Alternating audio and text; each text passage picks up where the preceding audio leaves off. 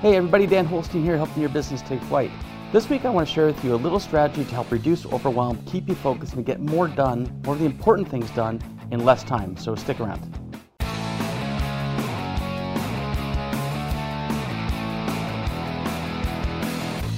So as a CEO of a growth business, are you finding that your to-do list is constantly contracting or expanding? Probably expanding. That's what I find with most business owners. There's more and more to do. So I want to share with you a three-part strategy on how to reduce the amount that you have to do in your business while still growing. So the number one thing we want to do is to differentiate between the to-do items and the to-achieve items that we want to get accomplished. A to-do item is something that's like return an email, call somebody, file something, right? Just the stuff that happens all day. And we have to recognize something about the to-do items. They're just constantly going to come at us. If you are caught up completely at the end of the day today, to inbox 0, no voicemails to return by 5 after 8 tomorrow morning, there's going to be more stuff for you to do. So the to-do stuff we have to recognize. It's never going away. It's constantly going to be coming at us. It's a beast we need to tame.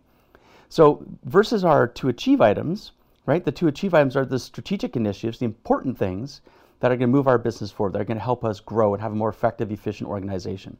Now the challenge is the to-do items seem to carry a bit of urgency with them, whereas to-achieve items don't, right? They're important but not urgent, right? But the to-do items are often urgent but not that important, but we have the sense that we've got to get them done.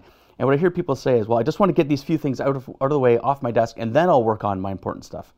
And that's just called trying to squeeze it in. It doesn't really work. So we want to make sure that we do differentiate between our to-dos and our to-achieves, and part 2 of the strategy is to allocate time each week to work on those to-achieve items. Now, you might only have a half an hour a week to get started, and that's enough, or maybe an hour, or an hour a morning, something like that, or a half a day, whatever time you can allocate towards the strategic things. You want to go ahead and do that and make sure you've got a plan for what you're going to do during that time. Know exactly what strategic item, what to-achieve item you're going to be working on. And also recognize all the to-dos are going to be piling up while you're working on your to-achieve stuff. And that's okay. That's what they do. They pile up. But when you're working on your to-achieve items, you're improving the business bit by bit. The to-do items, not so much. So part 3 of the strategy is you want to get yourself a little Post-it note and write the following question on it. Why am I doing this? Okay? Why am I, underline the I, why am I doing this? And put that on your computer so that whenever you're working on something, you can ask yourself, why am I doing this? Should I be the one answering this question? Should I be the one doing this filing? Should I be the one writing this up? Should I be the one creating this thing, whatever it might be? And that goes for your to-dos, but also for your achieve items also.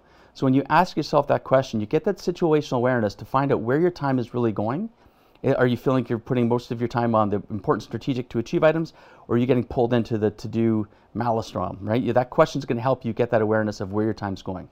So simple strategy, differentiate between the to-dos, the urgents, and the importance, the to-achieves. Allocate time in your schedule for those to-achieve items, and ask yourself this question, why am I doing this? Throughout the day so that you can get that awareness of the things that you're actually focusing on so you can shift to focus on the more important things. So that's it for this week. Hey, if you're seeing this on LinkedIn, please connect with me. If this is on YouTube, hit subscribe and hit the notification bell so you can get notified of upcoming videos. In the meantime, I wish you a fantastic week of not just doing, but achieving. See you next time. Hey, thanks for listening to our episode today. I hope that you found it of value. If you did, please give us a 5-star rating. And if you know someone else that might find it valuable, please share. Thanks so much and have a fantastic day.